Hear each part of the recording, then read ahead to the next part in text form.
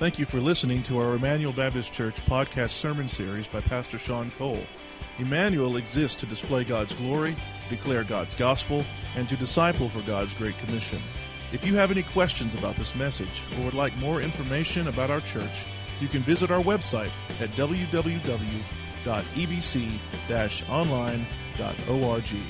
Now here's Pastor Sean. Normally quote from Hollywood, especially on Christmas morning, but I think that the famous actress Betty White has some interesting things to say to the younger generation of actors that have come up. She's had some comments for people like Lindsay Lohan and Charlie Sheen and some of these actors and actresses that seem to be ungrateful. Here's what she has said.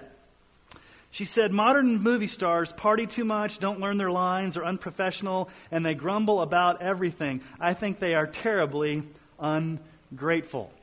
Now, we see this all around us. We see these Hollywood movie actors and actresses that they want the limelight, but then when the paparazzi comes and takes over, they get so ungrateful and they treat people like dirt. We've seen the prima donna athletes that want millions of dollars and they are ungrateful when they don't get paid, and people like teachers and policemen and social workers that are really making a true difference in this world are getting paid dirt while these other people treat them like dirt. We live in an ungrateful culture of entitlement, where people all around us are ungrateful.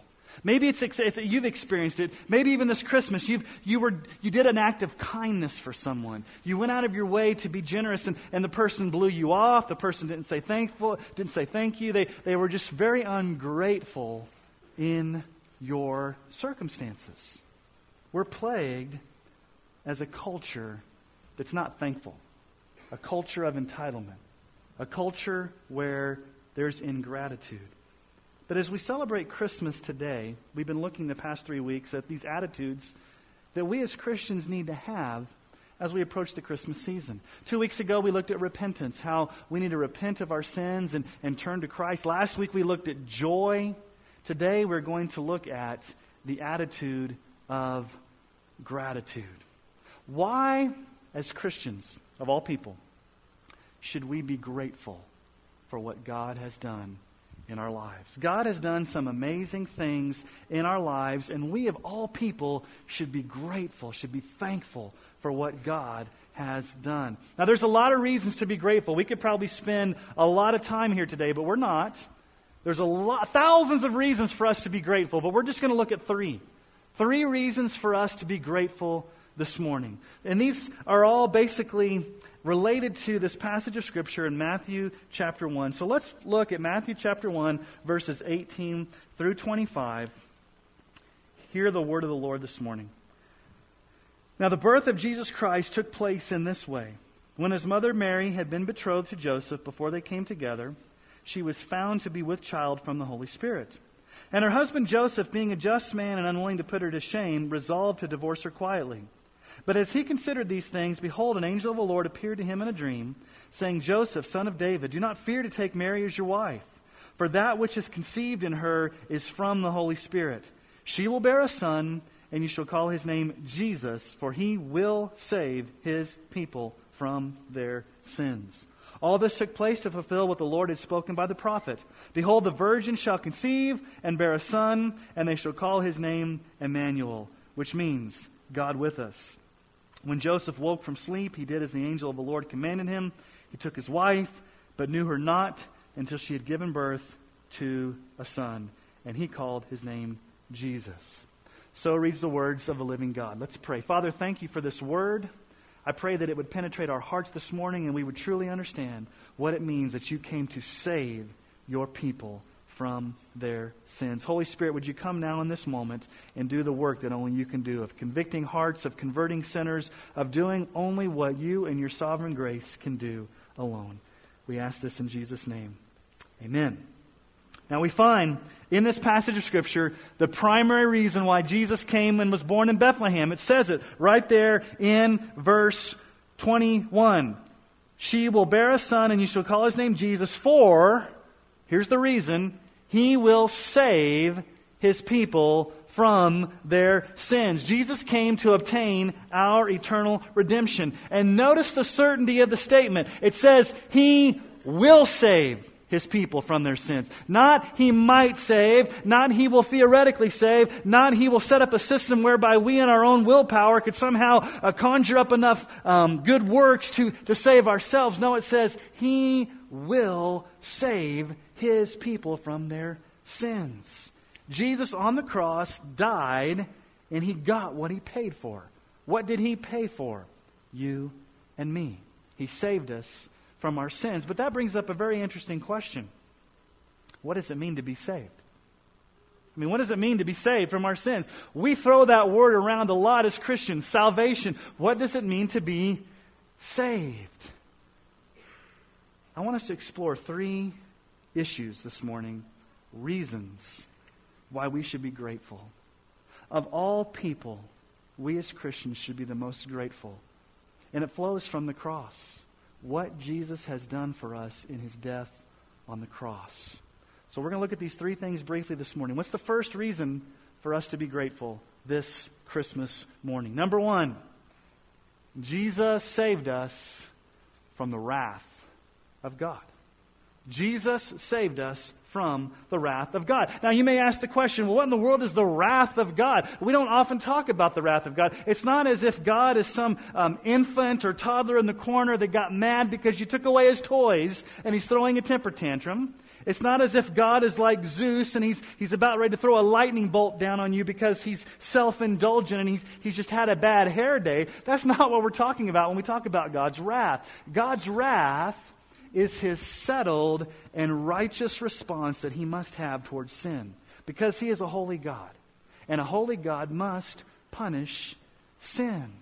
Romans chapter 2, 5-6 says this. But because of your hard and impenitent heart, you are storing up wrath for yourself on the day of wrath, when God's righteous judgment will be revealed. He will render to each one according to his works. And so God says there's a day of wrath coming. There's a day of judgment where God will pour out His wrath on those who are impenitent, those who do not repent. John 3, listen to what Jesus says. John 3:36. Whoever believes in the Son has eternal life. Whoever does not obey the Son shall not see life, but the wrath of God remains on him. Jesus is very clear here. If you don't have Jesus Christ as your Savior, if you don't have the Son, God's wrath remains upon you. God's judgment remains upon you. Ephesians chapter 2, verse 3 tells us that among whom we all once lived in the passions of our flesh, carrying out the desires of the body and the mind, we were by nature children of wrath like the rest of mankind. The Bible is very clear that we as lost sinners without Jesus, if you don't have Jesus in your life, if you are not a saved person, you are under God's wrath. You are under His condemnation. You are under His judgment. God must pour out His cup of wrath upon sin. Now, do you remember Jesus? When He was in the Garden of Gethsemane, when He was praying to the Father and He was sweating drops of blood, what were the words that came out of Jesus' mouth when He was in the Garden of Gethsemane? Matthew 26:39. Going a little farther, He fell on His face and prayed, saying, My Father, if it be possible, let this cup pass from me. Nevertheless, not as I will, but as you will. What does Jesus pray? Take away the cup. God, remove the cup. And we've got to ask the question, what is the cup that Jesus wanted to have removed? And then eventually Jesus said, not my will, but your will. I will take the cup. What's the cup that Jesus was referring to? If you go back and trace this imagery in the Old Testament, you find out what it is. Isaiah 51:17. Wake yourself. Wake yourself. Stand up, O Jerusalem. You who have drunk from the hand of the Lord the cup of his wrath. Who have drunk to the dregs the bowl, the cup of staggering. Talks about the cup of God's wrath. Jeremiah 25:15. Thus the Lord, the God of Israel, said to me, Take from my hand this cup of the wine of wrath, and make all the nations to whom I send you drink it. Again, the cup of wrath. And then in Revelation chapter 14:10, He will also drink the wine of God's wrath, poured out full strength into the cup of his anger, and he will be tormented with fire and sulfur in the presence of the holy angels and in the presence of the Lamb. What is the cup that Jesus is talking about? It is none other than the wrath of God being poured out in all of its fury upon Jesus. As our substitute on the cross, Jesus would take that righteous anger that God has against sin upon himself. And that's exactly what happened on the cross. Just hours later, after Jesus prayed, Lord, let the cup pass from me. Not your will, but my will be done. I'm willing to take the cup. What did Jesus cry out when he was on the cross? Matthew 27:46. About the 9th hour, Jesus cried out with a loud voice, saying, Eli, Eli, lema sabachthani. That is, my God, why have you what? Forsaken me. Powerful, staggering words from our Savior. My God, not my Father, my God, why have you forsaken me? What in the world does it mean that Jesus was forsaken on the cross? It meant that at that moment, he was experiencing the cup of God's wrath. Galatians 3:13 says this, Christ redeemed us from the curse by becoming a curse for us. For it is written, cursed is everyone who's hanged on a tree. We sang Jesus Messiah earlier, and we get these words from 2 Corinthians 5:21 that refer to that song. For our sake, he made him to be sin who knew no sin, so that in him we might become the righteousness of God. It will take you a lot of years to ponder the depths of that one verse. But what does it mean that Jesus took the wrath of God? What does it mean that he became a curse? What does that really mean? What's the opposite of a curse? A blessing. A blessing. All throughout the Bible, we see the blessing of God. We want to be blessed. Blessed are the poor in spirit. Blessed are the ones who walk in the ways of the Lord. And in the Old Testament, the epitome of God's blessing was found in number 6. It's called the Aaronic blessing. It was a blessing that Moses told Aaron to give to the people. You're probably very familiar with the blessing of Aaron. Let me read it for you. Number 6, 22 through 26. The Lord spoke to Moses, saying, Speak to Aaron and his sons, saying, Thus you shall bless the people of Israel. You shall say to them, okay, and this is what we're probably very familiar with. The Lord bless you and keep you. The Lord make his face to shine upon you, be gracious to you. The Lord lift up his countenance upon you and give you peace. Now this is the greatest blessing that any of us could experience. Think about the words there. May the Lord keep you. May the Lord bless you. May the Lord cause his face to shine upon you. May the Lord pour out his blessing, give you peace. This is what we long for, isn't it? We long for the blessing of God. We long as Christians for that day when we will see Christ face to face. Now, on the earth, we cannot see Christ face to face. No one can see the face of God and live. But in our hearts as believers, God has put that desire for us to want to see Jesus in all of his glory. Think about Moses for a moment. Moses wanted to see the full glory of God. Now, Moses had seen the Red Sea. Moses had seen the burning bush. Moses had seen the manna and the quail. Moses had seen all these miracles, but that was not enough for Moses. He wanted to see God's face. He wanted to see the glory of God. And God said, no, you can't see my glory, because if you see my glory, you will surely die. So we know the story. He put Moses in the cleft of the rock, told him to turn around. Moses was able to see the backside glory of God. And then even Moses came down shining because he'd seen the glory of God. That's the desire of every single Christian, to see the glory of God, to see the face of Christ, to one day see our Savior face to face, to have the face of God shine upon us. It's called a benediction. A benediction is the blessing of God upon us. But what's the opposite of a benediction? What's the opposite of a blessing? What's the opposite of all these things? A curse. What did Jesus experience on that cross when he cried out, my God, why have you forsaken me? The opposite of blessing. He experienced the curse of God. Jesus probably heard these words. May the Lord curse you. May the Lord abandon you. May the Lord turn his face from you. May the Lord pour out his wrath upon you. May the Lord not give you peace, but hostility. All the things of the blessing that we long for, Jesus got the opposite when he died on the cross. He was forsaken by his Father.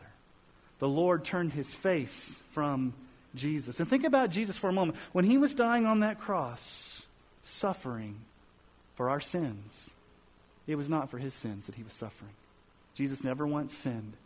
He was suffering our sin, our shame, our guilt. And he was being treated as the most vile of criminals, the most vile of offenders. He was being treated as a transgressor. He was being treated as the most wicked of people because he was taking upon your sin and my sin. And at that moment when he cried out, my God, why have you forsaken me?" God's righteous anger, his wrath came upon Jesus in our place as our substitute so we would not have to experience that wrath. It's called propitiation. Okay, here's your Christmas $10,000 word for the day. Are you ready for it? Propitiation. Can we say it all together to make sure you're awake? Propitiation. All right. What in the world is propitiation? It's simply this. God removes his wrath from us by pouring it out upon Jesus as our substitute. Jesus absorbs the wrath. Jesus takes the wrath. Jesus takes the punishment. Jesus becomes the curse. Jesus is forsaken. Jesus takes all of our sin, our shame, our guilt upon himself so that you and I would not have to take it.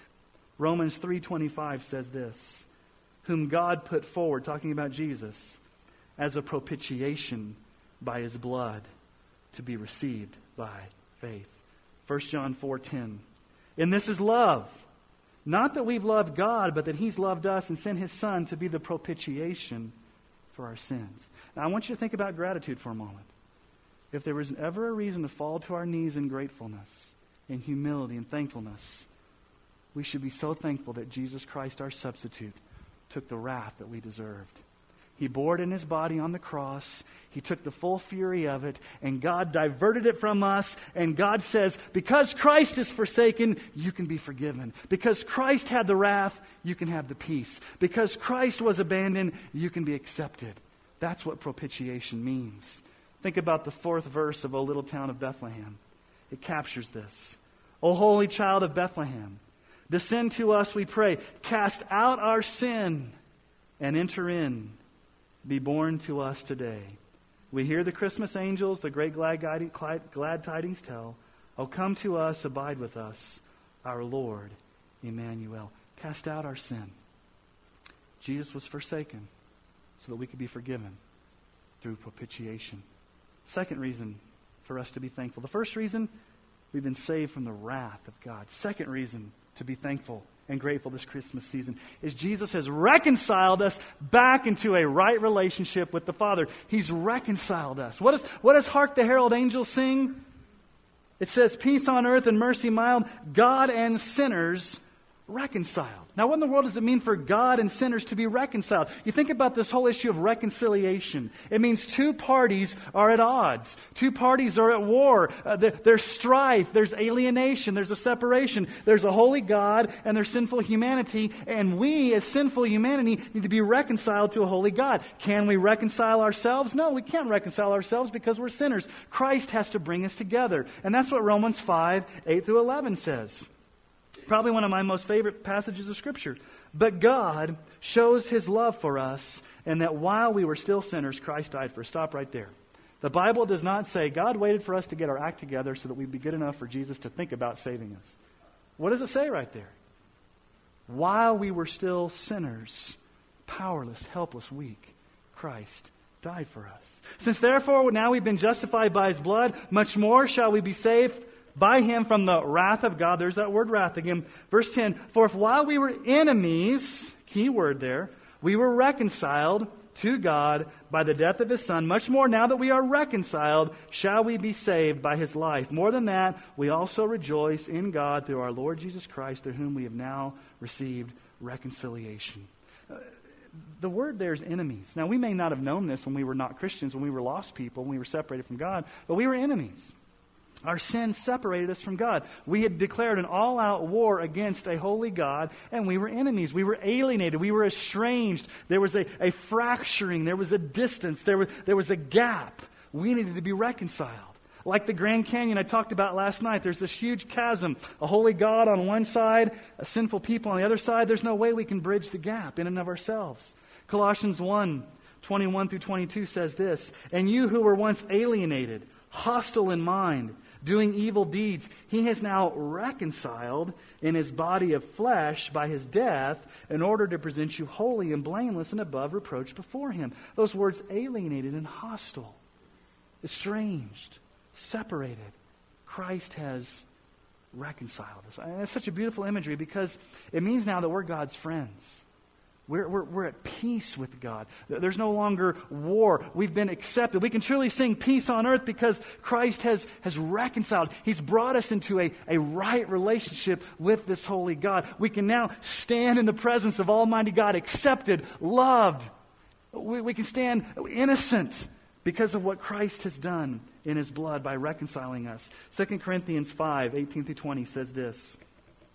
All this is from God, who through Christ reconciled us to himself and gave us the ministry of reconciliation. That is, in Christ, God was reconciling the world to himself, not counting their trespasses, their sins, against them, and entrusting to us the message of reconciliation. Therefore, we are ambassadors of Christ, God making his appeal through us. We implore you, on behalf of Christ, be reconciled to God. Do you hear Paul's urgency there? We implore you, we beg you, we challenge you, be reconciled to God. And there may be some of you in this room this morning that have not been reconciled to God. You're still an enemy of God. There's still that sin separating you from God. And the Bible says, be reconciled by trusting in Christ. Trust in what Christ has done on the cross to bring you into that right relationship. So Christmas, gratitude. Number one, we've been saved from the wrath of God, propitiation. Number two, we've been reconciled into a right relationship with God, reconciliation. But what's the third reason?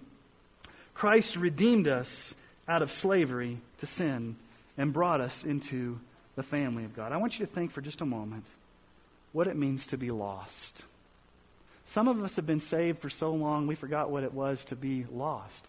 Not that we go back and wallow in our past, but what have we been saved from? A lost person. If you're a lost person here this morning, if you don't know Jesus, you're under God's wrath.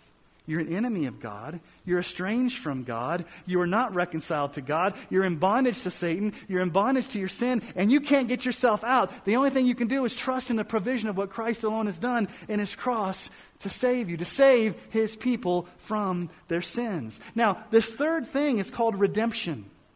Redemption means to buy or purchase someone out of slavery. And there's two illustrations of this from the Bible. One's from the Old Testament, the Exodus generation. The Israelites were in slavery where? They were in slavery in Egypt.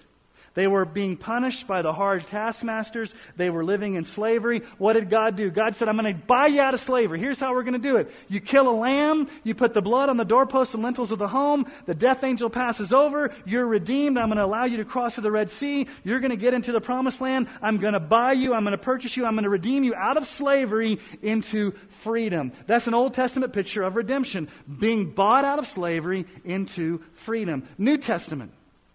A lot of people in the New Testament were slaves in that culture. You could be a slave for a lot of different reasons. You could have been a slave because you were captured in war. You were a prisoner of war. You could have been a slave because you were born into a family of slavery. You could have been in slavery because of a big debt that you had. Back then, they didn't have chapter 11 or chapter 13. You basically just had to go into slavery to pay off your debt. But what you could do was someone could come and buy you out of slavery. And so, for example, let's say Nate down here is in slavery.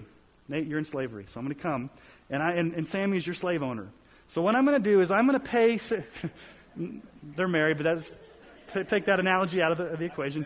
Yeah.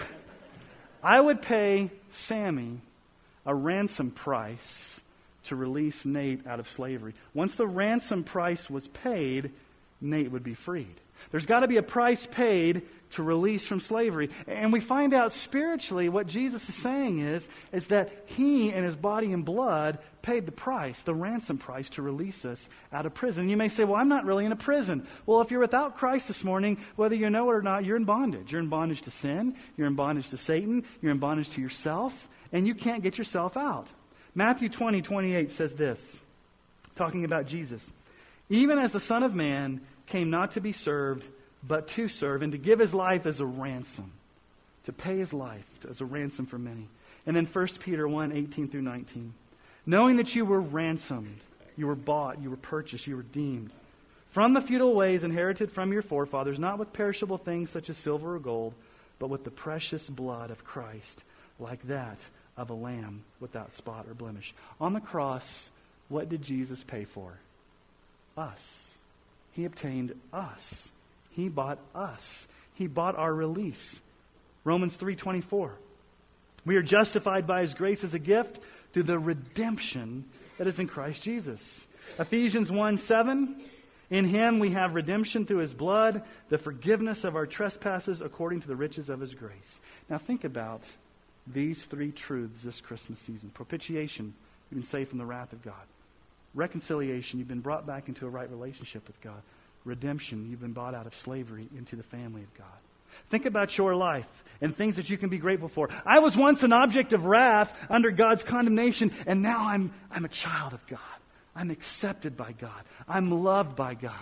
I'm in the family of God. My sins have been forgiven, past, present, and future. I was once an enemy of God, but now I'm a friend of God. Once I was estranged from God, but now I'm in the family of God. I've been transformed from a sinner, a slave, in bondage to the devil, and bondage to sin, to being a child of God, having all my sins forgiven. And as I was praying this morning, in my personal time of prayer this morning, one thing that the Lord brought to my mind was this. If God had never given me anything else in my life except for my salvation and these three truths, that would be enough. But can we truly say that? Now, not that God's not going to bless you. And then I started thinking, my goodness, God, you blessed me with so many things. You blessed me with health and a family and a church family and a beautiful wife and wonderful kids and a job and all these things you've blessed me with. So, God, you've been gracious. On top of the salvation you've given me more things to bless you for. But if God had never given me any of those things but saved me from my sins, saved me from hell, saved me from His wrath, and gave me my salvation, that's enough. But as Christians, are we grateful for that? Do we meditate upon our salvation? Are we thankful for what God has done in our lives? One writer has said this. At Bethlehem, when the Savior was born, the night was changed to day as the glory of the Lord shone around the shepherds.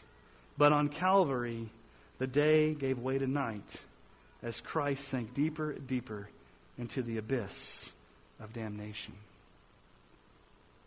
Turn with me in your Bibles to Luke chapter 2. And we're going to close by looking briefly at Luke's account, the shepherd account. Matthew tells us that Jesus came to save His people from their sins. Saved us from the wrath of God, reconciled us back into the right relationship with God, purchased us out of slavery into the family of God. But in Luke chapter 2, verses 8 through 14, hear the word of the Lord. This is Luke's account. In the same region there were shepherds out in the field, keeping watch over their flock by night. And an angel of the Lord appeared to them, and the glory of the Lord shone around them, and they were filled with fear. And the angel said to them, "Fear not, for behold, I bring you good news." I bring you the gospel, good news, of a great joy that will be for all the people. For unto you is born this day in the city of David a Savior. He will save His people from His sins. A Savior. What's His name? Christ the Lord, the Messiah, the Lord of Lords. And this will be a sign for you. You will find a baby wrapped in swaddling clothes, lying in a manger.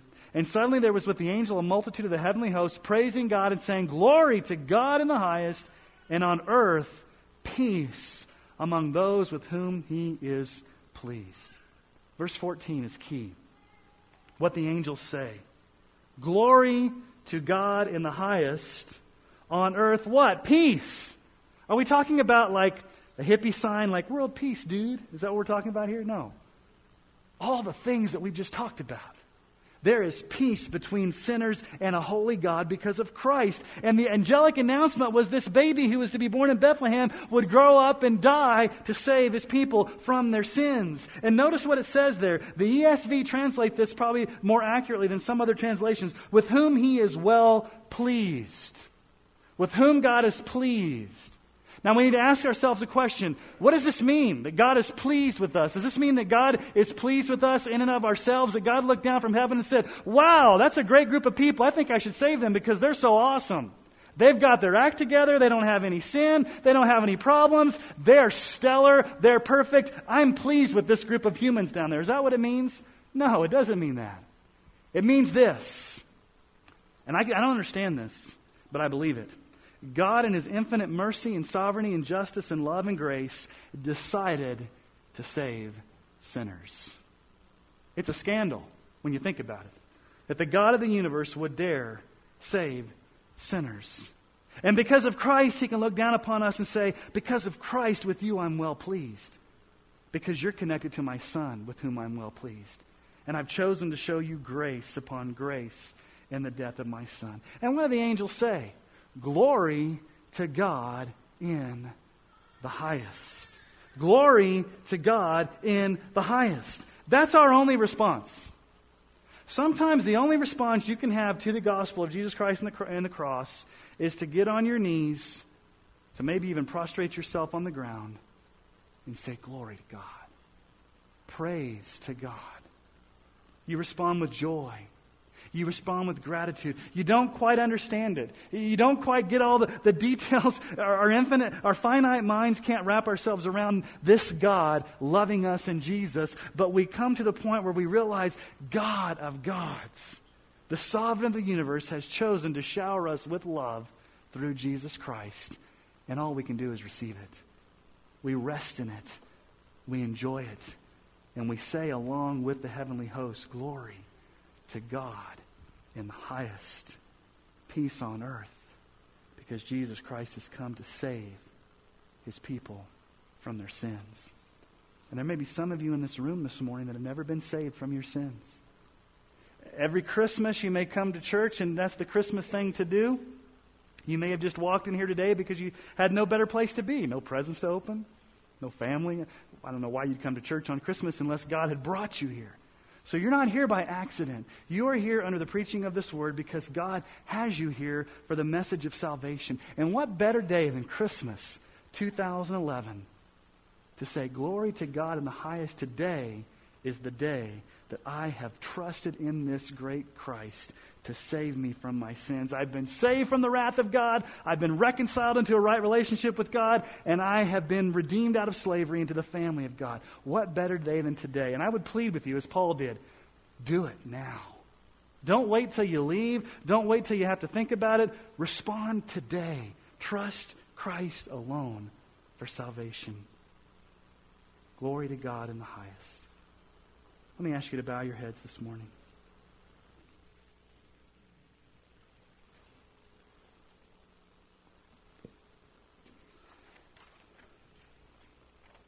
And my simple question for us all this morning is, are we grateful? Do we have an attitude of gratitude towards the amazing love that God has shown for us in Jesus Christ? I'm amazed at how many times in my own life I can be so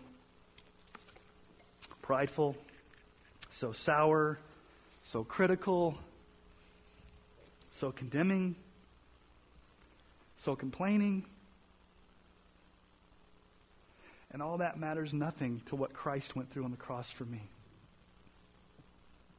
Would we be a people of gratitude, of joy, of humility, as we contemplate and think and meditate upon the glories of Christ and what He's done in our lives through His cross? Don't let this Christmas pass you by without humbly responding to the grace of Christ Jesus in our lives. Spend just a few moments this morning in silent prayer. Some of you, for the very first time, may need to pray to receive Christ as Savior and Lord, to confess Him as your Lord, to trust, to turn from your sin, to repent of your sin, to forsake your sin, and to embrace the Savior who stands ready with arms open wide to accept all who would come to Him in repentance and faith. All who would humble themselves before this great Savior, He will not cast them out. All who come to Christ, He will never cast out. So come to Him today. Come to Christ.